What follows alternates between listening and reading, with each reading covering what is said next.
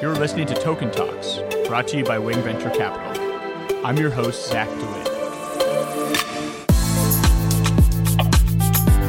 It's been awesome working with the Gauntlet team. We've just gained a lot of insights on how to think about practical game theory. There's something about a Nash equilibrium on paper, there's another thing about a simulation, and having, say, an actual instability emerge organically from the analysis that I think has really been insightful for us. And, as Ray mentioned, I think we've actually had a number of very nice improvements to the core protocol that emerged because the simulation told us and gave us insights.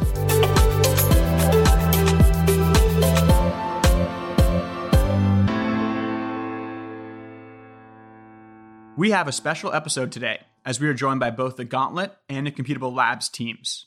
Gauntlet, fresh off of a seed round from First Round Capital and Polychain, is a blockchain simulation platform that ensures protocols and applications are resilient to attacks by bad actors. Launching a public blockchain is significantly more rigid than launching SaaS software, so the developers should run endless simulations and edge case testing before going live. This is where Gauntlet comes in. Simulations provide transparency and greatly reduce the cost of experimentation so that teams can rapidly design, launch, and scale new decentralized systems. One of Gauntlet's customers is Computable Labs, a permissionless protocol that lets anyone easily construct online data markets in any domain. Computable Labs' mission is to make data a shared resource. I think you will greatly enjoy today's episode. Today, we are joined by the Gauntlet team and Computable Labs team. So maybe we can start with the Gauntlet team. Thank you so much for being here today. If you don't mind, please introduce yourselves. I'm Ray. I'm the CTO at Gauntlet. And I'm John. I'm the head of product. And John and Ray, what were you guys doing before Gauntlet? So my first career was in high-frequency trading. I spent a bunch of time writing automated market-making strategies for trading fixed income and commodity futures. Prior to Gauntlet, I was at Uber for the last 3 years, where I was working on the marketplace simulation platform, and we were using simulation to test out new pricing algorithms for drivers, as well as autonomous vehicles. Great. So most recently, I was at Gigster, a platform for hiring software development teams, where I manage their marketplace. And before that, Microsoft and Goldman Sachs. This is my first job in crypto. So I used to spend my nights reading white papers for fun. Now I get to just say that I'm working late. Great. And what is Gauntlet? So Gauntlet is a platform for blockchain testing and analysis and simulation. The goal of Gauntlet is to help teams iterate faster in the crypto space, and for consumers and users of these platforms to have increased confidence in these protocols. And the reason why this is so important, obviously, is because when you do move to mainnet, it's very hard to make changes. So you want to make sure that you're thinking through all of your incentives, behavioral economics, and crypto economics that are important before we actually launch, right? Is that the idea behind Gauntlet? Yeah, so right now, decentralized governance is pretty hard, right? So once something is live on the mainnet, large-scale changes become very difficult, if not impossible, to make. We want to give teams and users the tools to kind of best understand these incentive mechanisms ahead of a wide-scale launch. Yeah, the traditional move fast, break things methodology isn't really applicable in blockchain. And so, we kind of hope to fill in the gaps there and help people build systems and deploy them with confidence.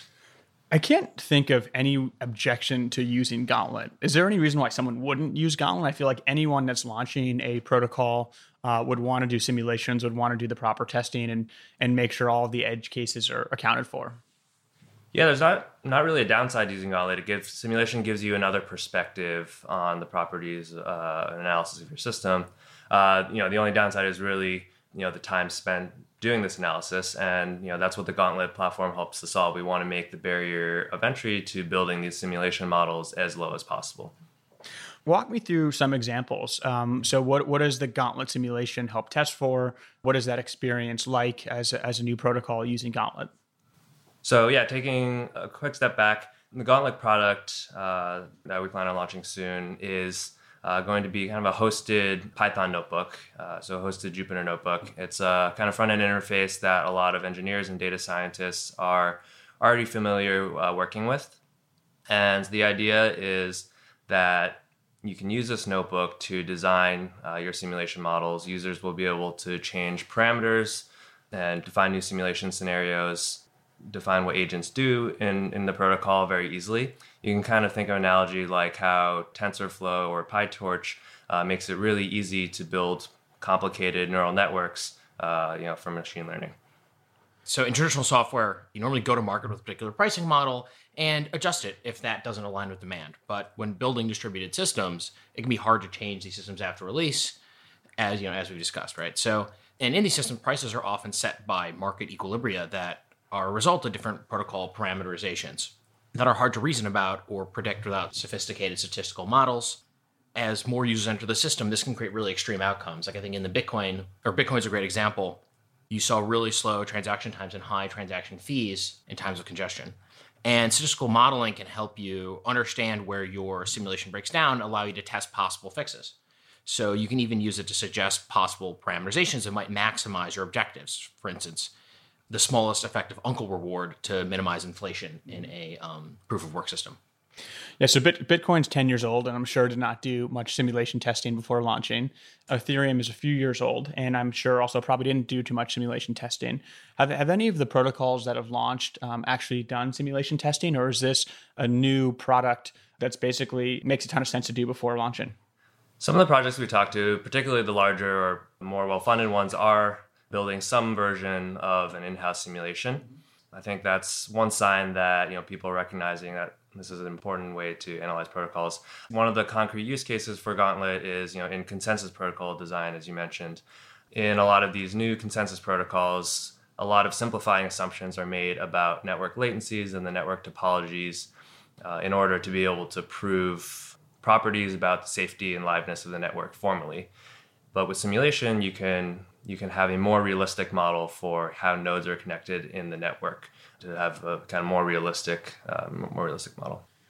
And what are some use cases for Gauntlet? So we talked about doing simulations pre-launch. Are there certain areas of the protocol's performance that you're really testing for? Are there any post-launch use cases for Gauntlet as well?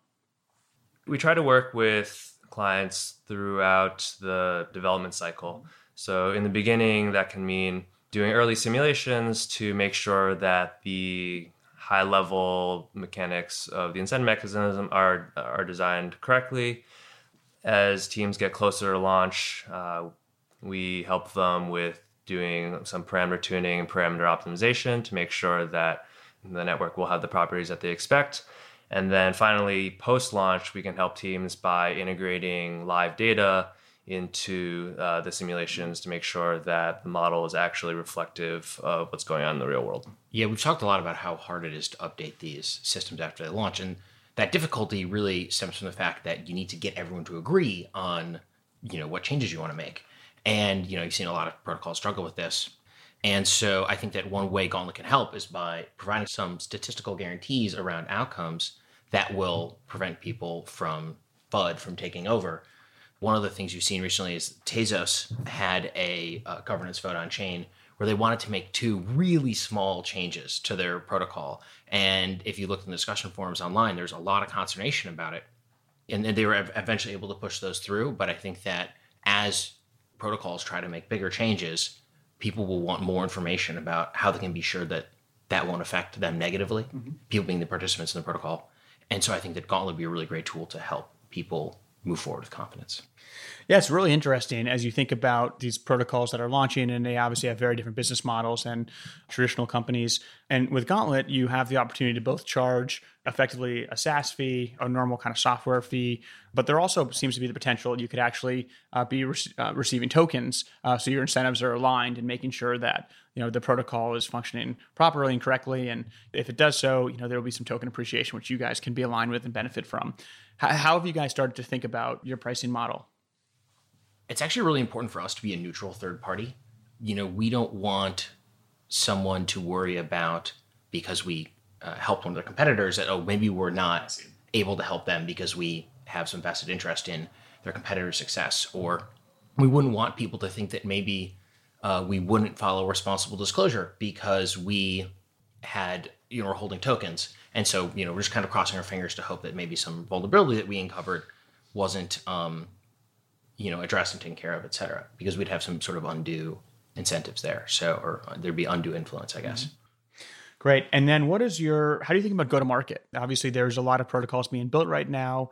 You have a team of, it sounds like a team of 4. How are you guys focused on some early customer wins? As Ray talked about a little bit already, we have a hosted platform where we integrate customers' protocols as well as work with them to build out simulations and analyses. Right now we're working with customers who can work with us to publish research and content. We really want to get the word out about what we're doing and why it's essential to building secure and successful decentralized systems. Right now we're continuing to work with customers throughout the product lifecycle. As Ray mentioned, it's not just pre-release where these simulations are useful. It also helps people make changes. And we want to be a trusted partner throughout the development lifecycle to help people build these decentralized systems. Yeah. Very cool. Great. So maybe we can move over to Computable for a couple minutes. So thank you so much for joining us. Please introduce yourself. I'm Bart. I'm the CTO of Computable. And what were you doing before Computable? So I spent a lot of time in the AI drug discovery world. I started a popular open source project there, wrote a couple of deep learning textbooks as well. I got fascinated with the ability of crypto to enable the gathering of new and interesting data sets, which is part of the origin story behind Computable. Great. And what is Computable? So Computable attempts to build a protocol for fairly valuing and governing data sets. So the goal is to enable the construction of data sets that aren't feasible to construct today, and do so in a fashion that fairly rewards everyone who participated in the construction of this data. So right now we have this essential surveillance economy. People are stripped and exploited to gather the data. They don't see any fair rewards for it. Our goal is to help reverse and control this process and make it more fair for everyone who participates. This is, I think, one of the most exciting use cases for blockchains, right? Is that blockchains can solve a coordination problem, and data is a huge coordination problem. So, as I was preparing for this podcast and reading a bunch of materials you put out, it was just very, very quickly resonated with me how powerful this could be. So, I'm really excited to keep the conversation going. So, talk about where are you guys with Computable? I mean, how far along are you? And with that, what do you think some of the first kind of use cases will be? So at Computable, we've been developing the protocol, I'd say, for a little over a year now. We've gone through a lot of design iterations. We had, I think, number of cycles where we really kind of drilled into what does this mean? And we've gotten progressively more real and kind of built a number of test nets where we iterated on various versions of the protocol. Right now, I think we're getting pretty close to something that we're feeling good about. A big part of this has been due to our work with Gauntlet, making sure that we can simulate and really drill down and test what the protocol feels like. And we are basically sprinting towards launching. I'm not going to say a specific date when, because the process is challenging, but we're feeling good. That's amazing. Congratulations on all the progress. So what would be one of the first applications for Computable? Would it be in healthcare space where users could be incentivized to share their data in a very private and protected way and be compensated for that access? So my personal background, of course, is more in the drug discovery biotech world. And that was, I think, part of our original intent, to enable new applications for human health. But I think at the same time, it's not the right first application for data markets in general, I think. There's a lot of compliance issues. There's a lot of regulatory needs, which I think are needed protections for real consumers. As a participant in the healthcare system myself, I'm really glad my data isn't being shipped out to who knows what. We think there are some other more friendly use cases. We're kind of still iterating and finding the right mix. But I think we have a couple of good hypotheses, but likely no actual health data. At least in the early days, not until everything is very battle tested. And is the idea for a consumer that he or she can be compensated for sharing their data and they can kind of toggle on and off what forms of data are being shared and when they're being shared and with whom they're being shared? Or what types of kind of permission controls does the user have? So I think the absolute one is that the ability to delete data at any time. That I think is the first and critical guarantee.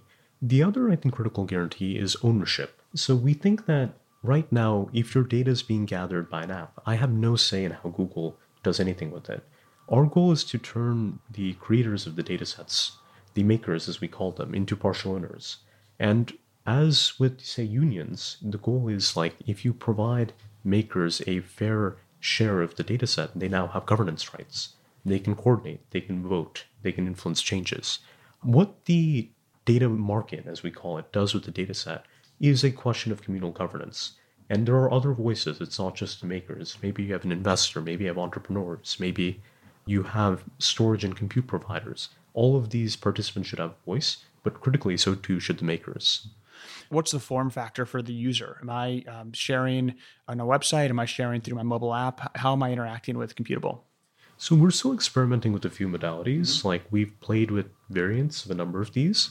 I think we're still kind of pinning down the precise form and the precise kind of first critical use cases. But any of these I think could be possibilities in the long term. My guess is different types of data will require different form factors. If, say, for example, it's a very large data set, it might not make sense to upload it via mobile, for example. Other data sets, maybe you're taking pictures of birds for a science project. That seems like a very mobile-centric data market. So I think we'll need a variety of tools. It's a long-winded answer. Maybe, looking at the 30,000-foot view, how do you think blockchains will transform and revolutionize data sharing relative to where we are today? This is a great question, and I think the heart of it really is around governance. So it is possible to share data today. In fact, Google shares your data freely. But I think the goal really is let's make it a question of governance. Let's use the blockchain to provide provenance, to provide tracking of what's done with the data. And let's track essentially your ownership stake in these data sets so that maybe I contributed 1% of that data set. It makes sense that I should have at least a 1% voice in what's done with it. It's not just me, but I'm a part of it. So it's really the governance, and I think also the fair valuation, making sure that if I contributed data of high value, I'm rewarded adequately in return.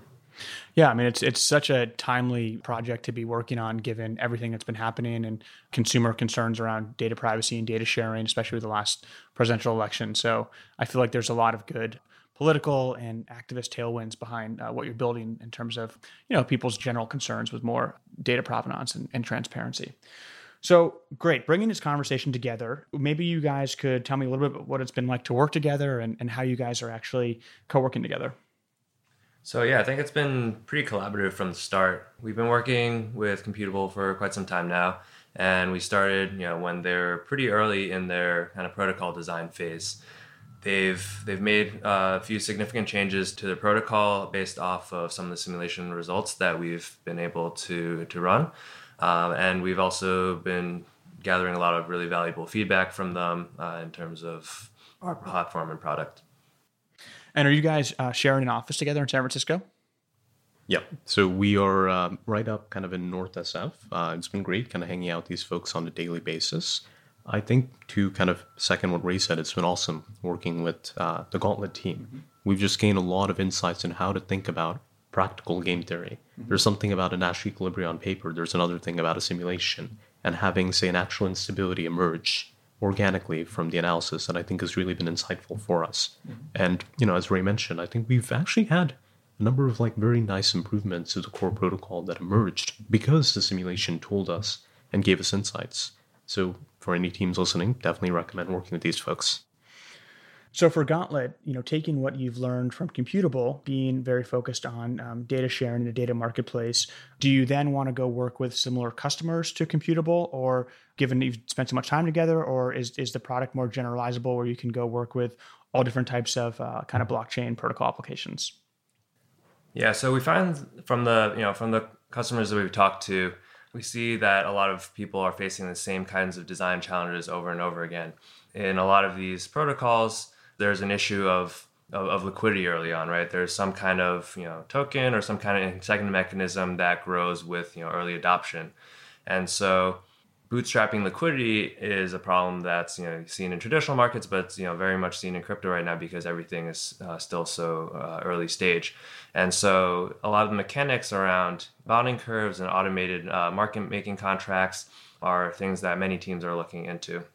And zooming out slightly, there are a lot of design patterns that show up in the crypto space over and over again. So if you think about the voting mechanism that Computable uses for validating data for their data markets, this closely resembles other things in the crypto space, like for example token curated registries or decentralized voting governance, or even proof of stake.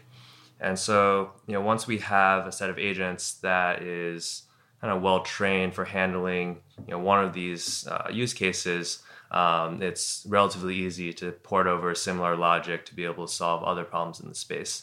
And because these protocols are so difficult to design, teams are not going to want to reinvent the wheel every single time. And so we think that the industry as a whole will trend towards having like a relatively small set of these crypto economic primitives that are reused in many different forms. And so, if Gauntlet's platform has good models for understanding the behavior for some of these, then we can potentially reach a lot of the customers in the space. One thing we're always looking at when making early stage investments is this startup just selling to other startups? And, sometimes there's unique challenges and concerns with that. As you guys think about, working with basically exclusively with other early stage blockchain projects, are there any challenges that may come with that of staying, natively in this ecosystem and you are selling to other early stage blockchain projects? Well, I think the biggest challenge right now is platform fragmentation. So Bitcoin is 10 years old now, but most of the other projects in the space have not been around for nearly that long. And it just takes a lot of time to, for example, there's a lot of different underlying blockchains. The blockchain clients are written in multiple different programming languages. There are a lot of different smart contract languages. The developer ecosystem and development tools for all these things are just not mature yet. And especially if we're kind of building in the developer tool space, it's hard to get alignment on a lot of these things. And what's up next on both the Gauntlet and Computable product roadmaps?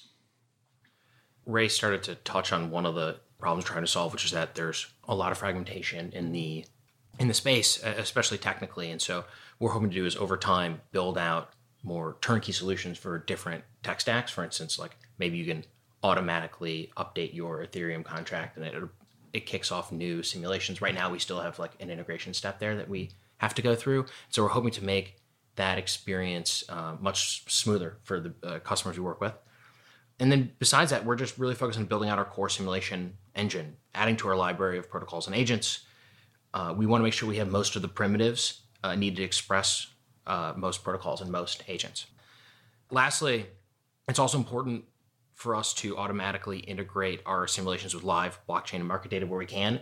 Using this live data is really helpful at tuning our simulations to provide more accurate predictions about blockchain behavior and user behavior.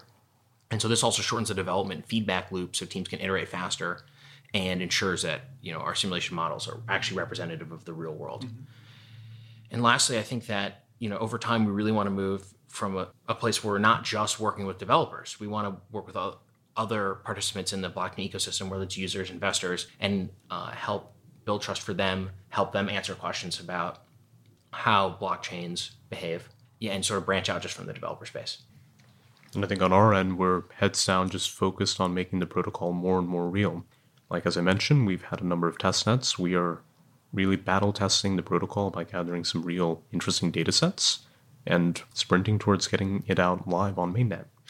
Yeah, it's really interesting just reflecting on this conversation that both the Gauntlet and Computable teams really emphasized governance and how important governance is. And governance has been, for Bitcoin, governance has been very limited. Bitcoin's a very slow moving and difficult protocol to change. Ethereum is going through some governance issues right now, and Tezos, a big part of their protocol design was governance. So it's great to hear that you guys are both very focused on governance and what that means, and whether it's simulated governance, testing for governance, and also, really having it be a cornerstone of the Computable framework.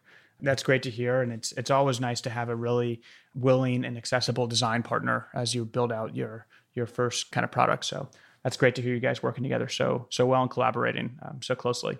So maybe we can move a little bit and just talk about the crypto ecosystem and landscape. You guys are both very close to what's being built right now and kind of the state of the art. So opening up to both of you guys, but what are some important trends right now you're seeing in crypto?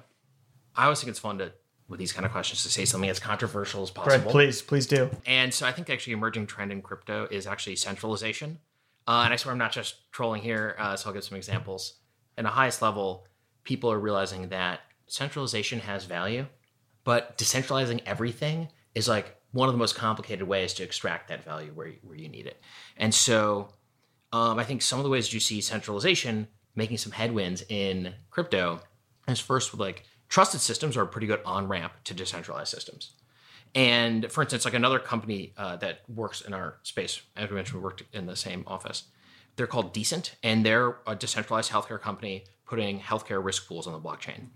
They hope to use blockchain for, amongst other things, to fix incentivization issues in healthcare. There's a lot of sort of moral hazards that affect the efficiency of the healthcare system. And everyone's seen in the US, healthcare costs can be astronomically high. And I think that blockchain could really add a lot of value there. But as we've mentioned, it's pretty hard to both design and update complicated decentralized systems. Healthcare, certainly very complicated. You probably want to have a very good idea of how you want your smart contracts to work. And it's really hard to do that without having customers. So Decent is live selling health insurance in Austin, Texas right now. And they plan to use that knowledge from the pilot they've started in Austin to help them build the decentralized system later with a ton of confidence and information about how exactly they want it to work. And the second thing about decentralization is that it doesn't always produce different outcomes in centralized solutions. Like in a competitive market for centralized solutions can provide very similar outcomes for users. I think one example of this is with oracles.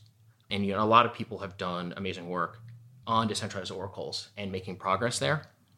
But I think a lot of these solutions end up, as I mentioned, looking very similar to what would happen in a competitive market of centralized solutions. So all of these oracles use a reputation system to incentivize the correct behavior. You need to have some penalties or, the promise of future profits from participating as an oracle in these systems to incentivize correct behavior on any one piece of data that people provide with these oracles.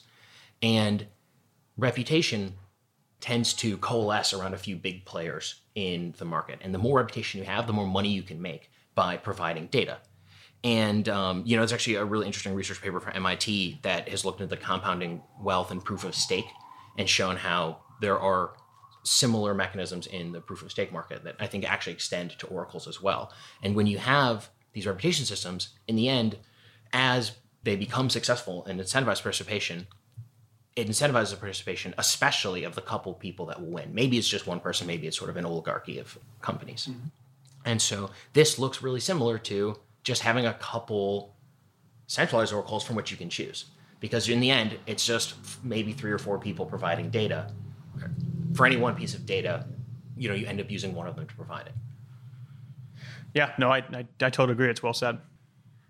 I mean, another trend that I think is interesting to point out in space is the DeFi thesis, or decentralized finance. I think we're getting to the point where a lot of these protocols are kind of already at or exceed the kind of performance of a lot of the existing kind of payments, exchange, derivatives infrastructure that already exists. And so I think the next year or two should be really interesting from that perspective to see if these protocols can actually gain real user adoption. I've rallied behind decentralization here a little bit, and decentralization will be disruptive and valuable. Don't get me wrong. I think Ronald Coase has a really good model for understanding these systems, and I don't think decentralization has invalidated or changed that. To put it in his terms, decentralization will increase the number of organizations that have higher internal transaction costs than external, but it won't drive it to zero. Mm-hmm. So of course, it will replace lots of businesses with markets, but not all of them. I think on my answer, I'm really excited to see the deployment of proof-of-stake systems live. We've been, I think, seeing an increasing complexity in the validator sets considered. For example, Cosmos has perhaps like 100 validators. Polkadot may be targeting 1,000. ETH 2.0, what is it, 400,000 now? And I think this is going to progressively battle test proof of stake and see, is this really a worthy successor for proof of work? Will the issues with collusion, with cartels, with bribery be solved? I don't know yet, but I think it's a very fascinating problem space to watch. So far, the quote-unquote killer use cases for crypto have been store value, peer-to-peer payments, some trading and speculation, and obviously fundraising. I mean, that what we saw in the ICO boom was certainly a really strong killer use case. As we think about the evolution of the blockchain ecosystem, what do you guys see as some potential kind of next wave strong use cases for blockchains? One thing could be prediction markets such as Augur or Veil. These protocols will allow for really lowering the barriers of entry for customized risk transfer. this market of custom derivatives is something that's currently only accessible to institutions and wealthy clients at this point. And so being able to have similar services to allow either individuals or smaller and medium-sized businesses to hedge some of their risks is going to be very valuable. So I think personally I'm most excited actually about scaling. I think the last boom taught us a lot of hard lessons about what doesn't scale in crypto. I've been seeing a lot of teams just really heads down working really hard at it. I don't think it's solved yet, but I think the next time around we might be pleasantly surprised that these systems are more robust than we thought they were. So obviously, as our lives move more online, we're generating more and more data every day. How do you think about the value of this data going forward? And how do you think about the next wave of data sharing and kind of data ownership?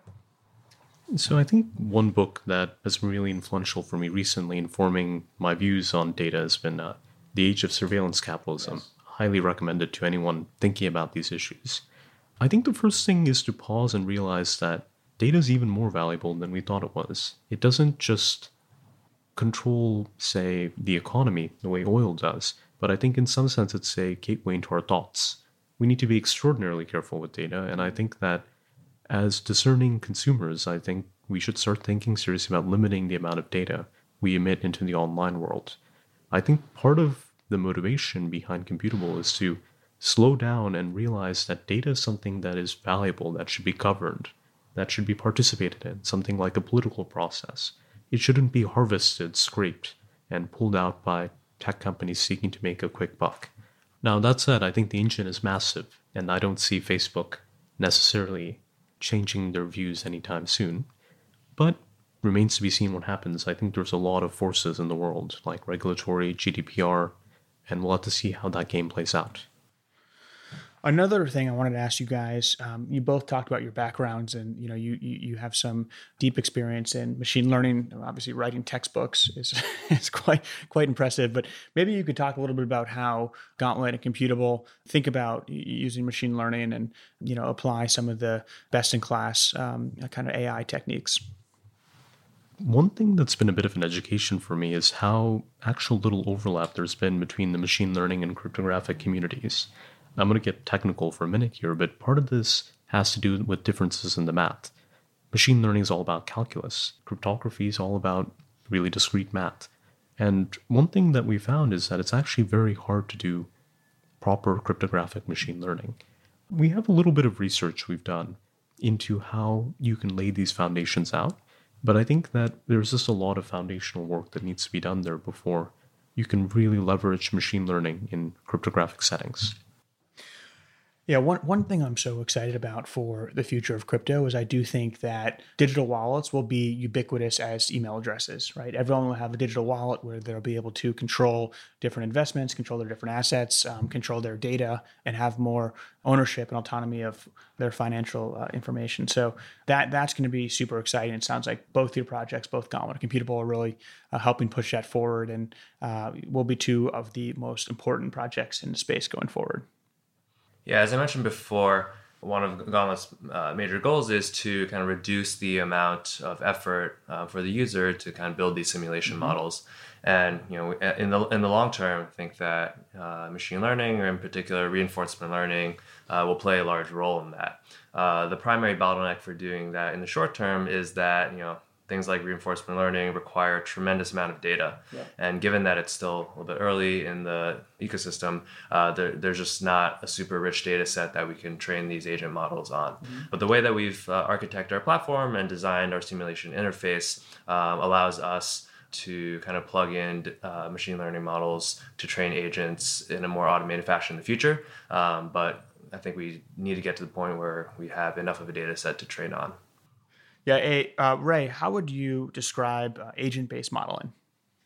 So if you take a quick look at how some of the how people are testing blockchain protocols today, people are focused on the logic of the contract itself, right? So, this starts with writing, in traditional software development, you start with unit tests. In the crypto space, people have extended this to doing kind of formal verification or security audits.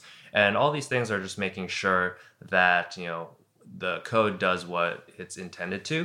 However, these are all looking at the contract from like a single user's perspective. Like if I'm one person using this contract and I call this function, what's going to happen? What we focus on at Gauntlet is the kind of multi-agent aspect of this. If you deploy a contract on the mainnet, you're going to have hundreds or thousands of people interacting with this contract. So agent-based simulation allows you to model things from the perspective of individual users.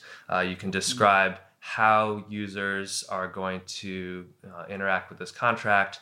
How are they rewarded for interacting with the contract? What types of users are in the system? How many of them are likely to be adversarial and try to do malicious things to the system? And how many of them are rational, and what does it mean to be rational in this context? And so the benefit of agent-based simulation is that you have this model, and obviously modeling the real world is very complicated, but at least with this multi-agent simulation, you can break down the model into a lot of really small modular pieces, pieces that include like how a person would make one particular decision to interact with a contract or not. And it's really powerful because these small pieces are relatively independent and can be easily modified and easy to understand. But when you put them all together, a lot of times the emergent properties of the network can be almost counterintuitive to what you might expect. Is some of the secret sauce with Gauntlet the explainability, in that you can basically go back to Computable and say, hey, this is why the simulation came out to the way it's showing right now, and we can go back and do these tweaks and it will have a different outcome. We spent a ton of time looking at AI powered companies, and explainability is a huge issue for them. So is that something that you guys can really do well with this agent-based modeling? Yeah, that's something that's top of mind, and I think drawing machine learning analogy is very appropriate, especially when we're just starting out. It's really important that people can really easily understand what the model is doing, and have the knowledge to be able to change individual parameters or change different assumptions about the model. And yeah, this is something that is generally harder to do in a machine learning model at the current time. And how can our listeners follow the progress of both Computable and Gauntlet if they want to work with either of you guys? Where should they go, or how should they get in touch? So you can follow Gauntlet on Twitter at Gauntlet Network. Mm-hmm. Or if you want to get updates about what we're working on, you can go to gauntlet.network and sign up for our newsletter. And for Computable, you can also follow us on Twitter and check out our website and our blog. The key takeaways from today's episode are: 1, decentralized systems create new challenges for protocol developers, smart contract developers, and asset holders that are not seen in traditional development and investing. Gauntlet is building a blockchain simulation and testing platform that leverages battle-tested techniques from other industries to emulate interactions in crypto networks. And 2, at Computable Labs, they're building an open-source technology to make it not just possible, but also profitable to trade and exchange data.